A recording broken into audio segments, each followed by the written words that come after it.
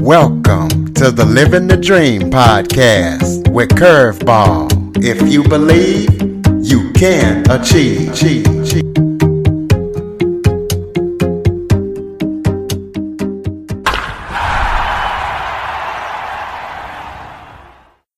Welcome to the Living the Dream with Curveball podcast, a show where I interview guests that teach, motivate, and inspire. Today, we're going to be talking about bringing education all around the world, as I am joined by teacher Sabrina Harmon. Sabrina is the Technical Advisor of Education for the Adventist Development and Relief Agency, ADRA. So we're going to be talking to her about that organization, what it is, and what it does. Sabrina has been a teacher for 20 years, and she served in Africa for ADRA. So Sabrina, thank you so much for joining me today. My pleasure. It's great to be here with you all. Why don't you start off by telling everybody a little bit about yourself? Sure. So I am natural from Brazil. I was born in Brazil. I started my teaching career there. Teaching as young as I was 16 years old when I started teaching at daycare. And after that, I moved on to teach in public schools and then private schools. And then I came to the U.S. to study English as a second language. Move on to my master's degree in teaching, learning, and teacher education, where I researched refugees from Myanmar and their adaptation program, in their adaptation process at a family literacy program in Nebraska. From there, I was able to get an internship with ADRA in Myanmar, Southeast Asia, where I lived for 3.5 years. And from Myanmar, I moved on to lived in Norway, where I was an education tech advisor for the countries of Somalia, South Sudan, Ethiopia, Mali, Niger, and Myanmar. After 3 years doing that work, then I moved to ADRA International, where I'm doing the same job, just backstopping different countries, like Madagascar, Mozambique, Eswatini, Zimbabwe, Syria, Peru, Mali, and Sudan. So it has been a wild journey, but so worth it to see, so many lives being changed by the work of ADRA and so many other organizations. So tell us what ADRA actually is. Kind of give us a history on it. Maybe if you know when it was created, what it does and what its mission is. Sure. So, ADRA, as you said, is the Adventist Development and Relief Agency, is one of the humanitarian and development arms of the Seventh-day Adventist Church. This year we are celebrating 40 years of existence. And we focus on different sectors in development and humanitarian aid, such as education, livelihoods, and emergency in general, health, nutrition, WASH, and through private donors and foundations and government donors, we are able to provide relief and development assistance to more than 110 countries in the world. And our motto is that everyone should live as God has intended, so that all people can reach their full potential. So we truly believe that we can reach as many people as possible and give them opportunities to develop and build resilience in their well-beings, whatever they are. So let's talk about some of the latest trends as it regards to women and girls education statistics around the world. Yeah, women and girls statistics, education has been a major focus since 2000 with the Education for All era. in which a lot of talks start to take place on girls not having the same opportunities in education as boys. So after 23 years now, we still have women to make up more than 2/3 of the world's 796 million illiterate people. So women make up 2/3 of 796 million illiterate people. We also are talking about 1 in 3 adolescent girls from the poorest households around the world has never set a foot in a classroom. We see statistics saying that girls who get 12 years of schooling, the human capital wealth of the poorest countries could increase by 15 to 30 trillion dollars. We also see that data from 68 countries indicates that a woman's education is a key factor in determining a child's survival. And we have some pretty scary statistics when we look at girls being sexually assaulted on their way to school. We are talking about approximately 60 million girls being assaulted on their way or at the school every year. And globally, more than 1 in every 10 women and girls aged 15 to 49 are subjected to sexual and or physical violence by an intimate partner in the previous year. So there's a lot of work for us to do to support girls' education and women's well-being. Well, in the last 5 years, has there been any progress as far as girls' education? Why or why not? Yeah, so yes, there has been progression, right? So globally, we are looking at, if we look at primary, secondary school enrollment rates, we are getting very closer. So when you're talking about enrollment rates, are children who are able to come to school, are able to enroll and attend school. So we are getting very closer to equal between girls and boys. 90% male, 89% female. So there has been a huge progress in that aspect.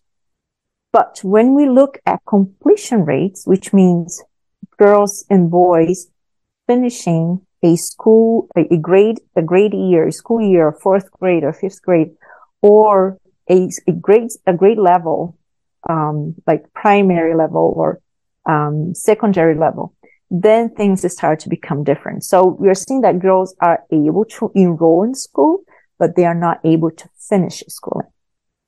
So when we look at the finishing, the completion rates, we see that 63% of female primary school complete primary school compared to 67% of male.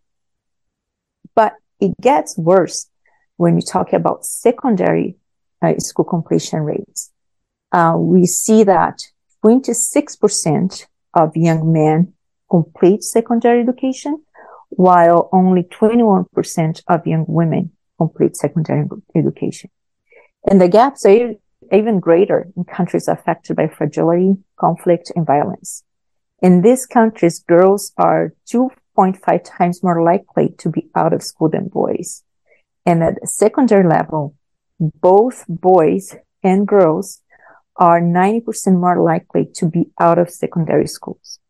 So in countries facing fragility or conflict like Haiti, like Somalia, South Sudan, we see that the situation is much more complex, more difficult for girls and boys to complete their education. Now, after COVID-19, we are facing right now, both boys and girls equally are facing a learning crisis. We are talking about the term learning poverty, which measures the share of children who are not able to read proficiently at age 10. And so when you talk about the average of learning poverty in low and middle income countries, we are looking at 55% of females and 59% of males are able to read proficiently at age 10. But the gap is narrower in low-income countries where learning poverty average is about 93% for both boys and girls. So both boys and girls, only 93% of them cannot read proficiently at age 10. And that's huge. So there has been some progress in some aspects of education, in children having access, but not as much progress in the quality of the education that the kids are receiving, especially after COVID, especially in countries like sub-Saharan Africa that did not have an emergency plan for the schools, and were not able to provide the learners with the appropriate learning conditions during the school closures. Tell us about some of the educational programs that you have been involved in helping coordinate all around the world.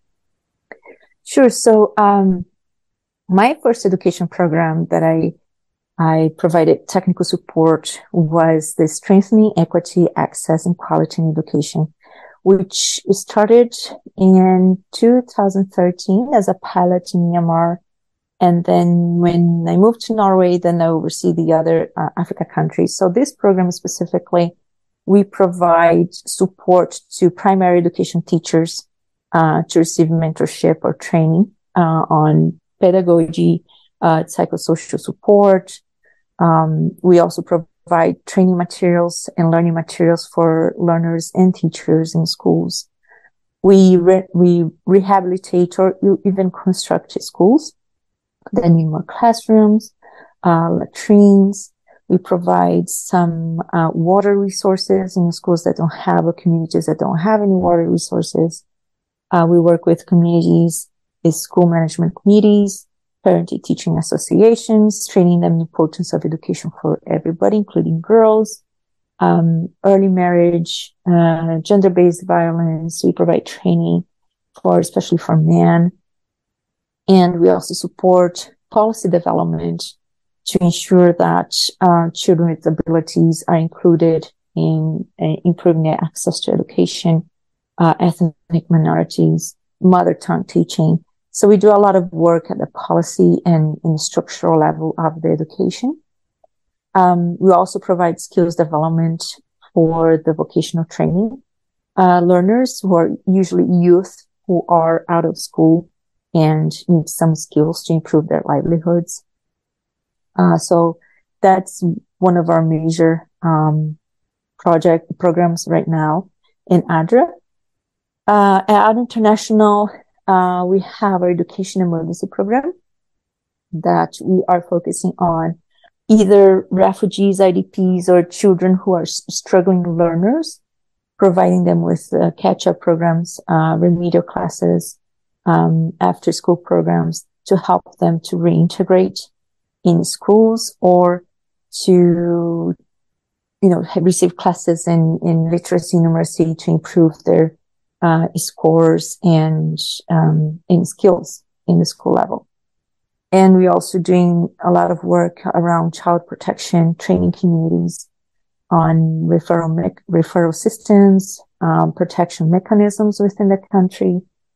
So then families are aware what is available, especially if these are refugee families, like the case of Peru. We have a lot of Venezuelan families in the program.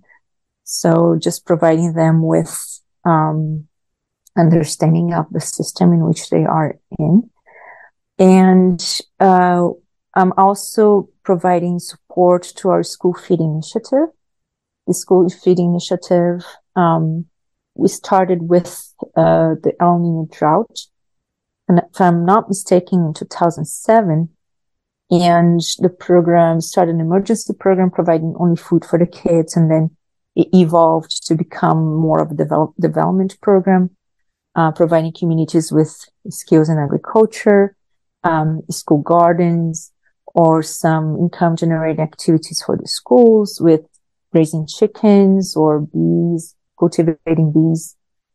And right now we are operating in Eswatini, Mozambique, Zimbabwe, Madagascar. And of course, each country has its own challenges and difficulties. As ADRA, we often target our areas in hard to reach, remote areas where usually organizations are not present. Other organizations are not present. And so that sometimes make operations and implementation a little bit more difficult because of access. The roads are very difficult, traveling time and everything else. So many times security. But the School Feed Initiative has been a great program in which you see the community growing, learning skills, and sending back to the schools. Giving back to the schools and seeing the kids being fed at least one meal a day.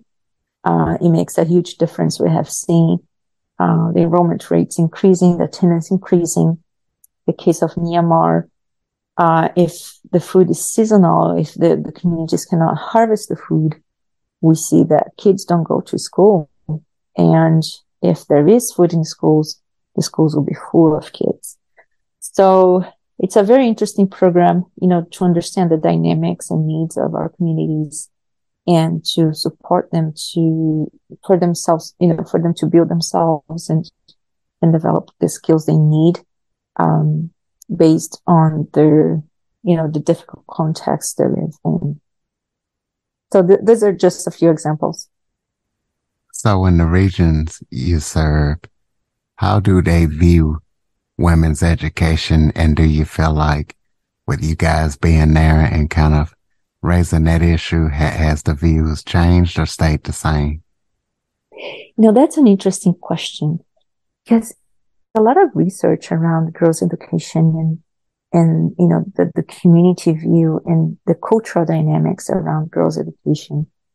But my personal experience, I remember I was visiting Niger, and we were going to start a program there, and we were visiting the communities, visiting the schools, looking at their, doing a sort of a needs assessment and asking the parents and the community leaders. And I remember asking that question: Do you think that a boy should have more opportunities than girls to go to school?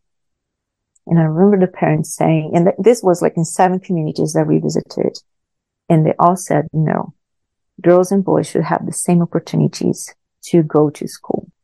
And so I asked them, so what about, child marriage? Why are girls getting married so early? And the parents said, well, here in our community, we only have this primary education, that the primary school that goes all up to 4th grade. And once our girls graduate from 4th grade, they have nowhere to go because there's no secondary school. There's no, elementary school in here. And what are we supposed to do with them? So it's much safer if a 13, 14 years old girl gets married than if we send her to study in a secondary school. Because chances are, if this girl gets raped, she would, her whole family will be disgraced in the community and she will have no chances in life. So when you look at, deeper into this real day-to-day struggles the family have to go through, risks and safety of the girls and livelihoods, many parents will choose to marry their girls so that someone else will take care of them. Someone else will be responsible to feed that girl. Because the parents have so many more kids, younger kids that have to take care of, that it's really difficult for us to say the mentality has changed. Yes, it has. Parents do see the need of their girls going to school. They see the need and they value that. However, do they have the safety net or the livelihoods that they need in order to be able to provide for these girls to go to school? No, they don't. And so there are many reasons why boys are prioritized over girls. And safety, a girl having to walk 2 or 3 hours to get to a school to do her secondary level, it's not safe. And to pay for a boarding school for a girl to live close to a secondary education school, it's not cheap. So it's really difficult. I mean, when you get to the real life struggles, it's more complicated than just a way of looking at girls' education. You know, the dynamics are very complex. Do you feel like education is a right or a privilege? I think it's kind of both. It is a kind of an intrinsic dynamic. You know, I come from Brazil, and it's interesting, like our public universities, they are top rate universities. I mean, they're the top universities you can possibly get in. However, the ones who get in are the ones who have better high school education. So in Brazil, most of the children, most, not all, most of the children have the opportunity to go to school. However, to get to good education, that's a privilege. Because if you go to a private school, you get good education, and that's a privilege. If you go to a public school, you're exerting your right, but the education is not the best available to the kids. So, and it's many times I think it's very similar here in the West too. We have good schools in some districts, and other schools are not as good. And that will put kids in a specific category that even though they are exercising their right, they have access to education, they don't have the privilege to have the best education available. So I think it's an intrinsic dynamic within education systems. Well, what is your definition of quality education? Yeah. So quality education is actually, it's holistic, right? The term comprises good school buildings, teaching learning materials that are inclusive of the minority population, their history, their language, gender, quality teachers who are proficient in reading, writing, in maths, at least. You wouldn't believe that, you know, the type of teachers we encounter in the field level, what we call the field level. Many times, if it's a community school, you see teachers that can barely read themselves, and they're there teaching the kids to read. Teachers who have a fourth grade, diploma, and they're teachers because there's no one else in the community who can read. So you're talking about quality teachers. You're talking about teachers who understand learning process, have good pedagogy to teach kids and adolescents. We are talking about school and education district, regional, national leadership, having skills to support and supervise teachers and lead changes in their school system and policies. So it's a holistic system that looks from structure of the school all the way to the personnel that it's in the school, to the food the kids are eating, to the policies and curriculum that is being used.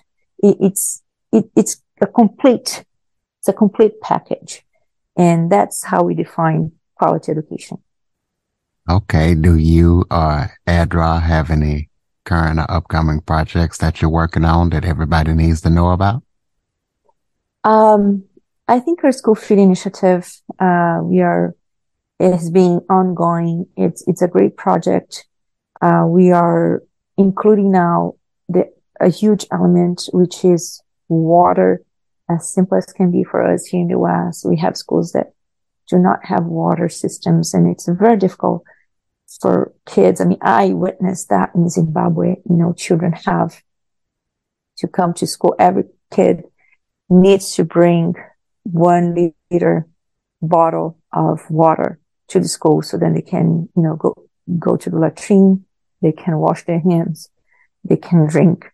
And I saw the water they were bringing, and it's almost unbelievable that a human being can process that kind of dirty water in their bodies.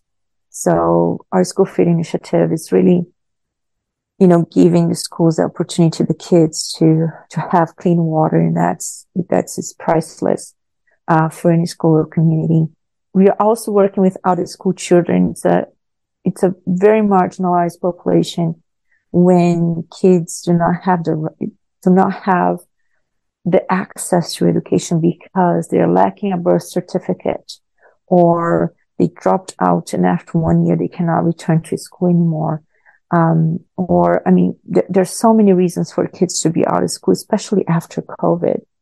And our education emergencies is focusing in this group of kids, trying to provide them with some support, so then they can return to school, or they can have access to some skill development, and giving the hope back to these learners, to these families.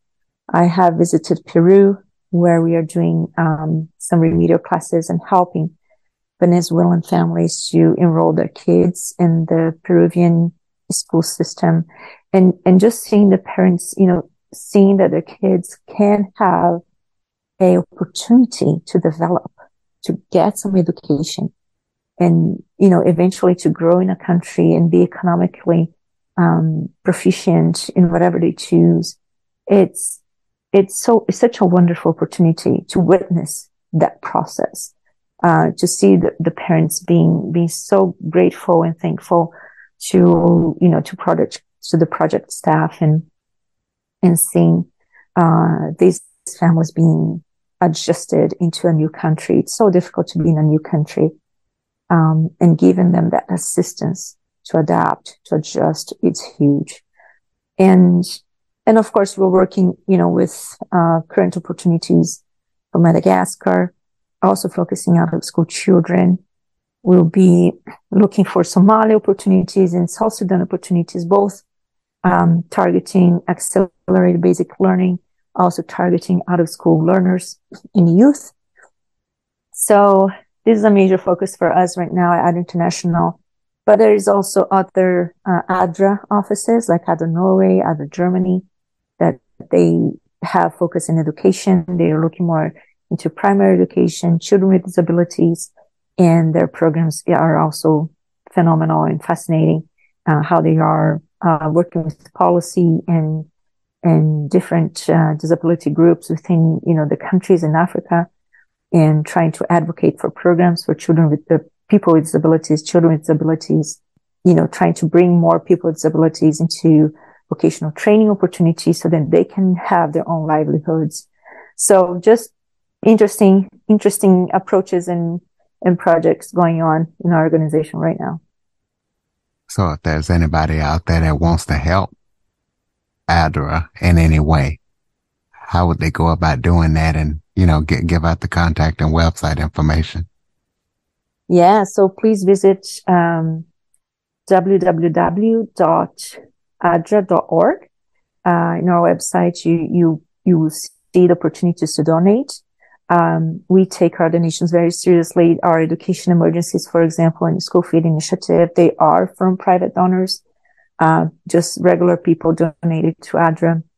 And those are very restrict funding that go directly to the field. So our website will be the best source. And of course, we have our full team that you can call. You can call us. You can access us through the website as well. Just reach out, and we'll be more than happy to share information about our current projects and what we are doing around the globe. Okay. Close us out with some final thoughts. Maybe if there was something that I forgot to touch on that you would like to talk about, or just any final thoughts that you have for the listeners. Yeah, just reiterate that ADRA, we try to collaborate, at so many different levels to really help the communities to thrive. We want our communities, to build the resilience, to understand that they can be advocates for their own change. And so when we provide relief, when we provide assistance, we are there also to provide them the skills and the knowledge for them to become fully fully developed.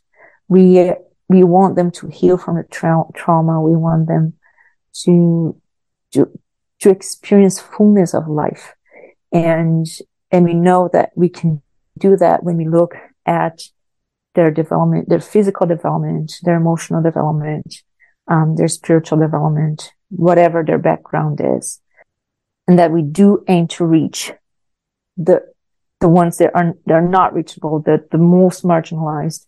We are there for them. And so it has been a huge pleasure to be with this organization for the last 10 years and seeing, so many people to benefit and hear so many of the needs that also we could not provide because, we are limited of the budget that we have. So sometimes you feel it's a huge blessing. And at the same time, it's a huge struggle because you want to give so much more. And you have your limitations as a human being and as an organization. But, always striving to do our best to manage our budgets the best way we can. So then our communities can receive the best of the services that they deserve. So, yeah, I often say that the best part of my job is not what I do, but the people that I meet, because they are absolutely fascinating. Our communities are wonderful to work with and to be there for them, to be that, midpoint of contact, that will be there telling them you deserve more. It has been a privilege. Ladies and gentlemen, adra.org. Please be sure to support the cause. Check out the website. Follow, rate, review, share this episode to as many people as possible. If you have any guests or suggestion topics, cjackson102 at cox.net is the place to send them. Once again, check out the website. Check out everything that Sabrina's doing. She's really doing a good thing all around the world. Sabrina, thank you so much for joining me today, and listeners, thank you for listening. Thank you. Thank you all. Bye. For more information on the Living the Dream podcast, visit www.djcurveball.com. Until next time, stay focused on living the dream.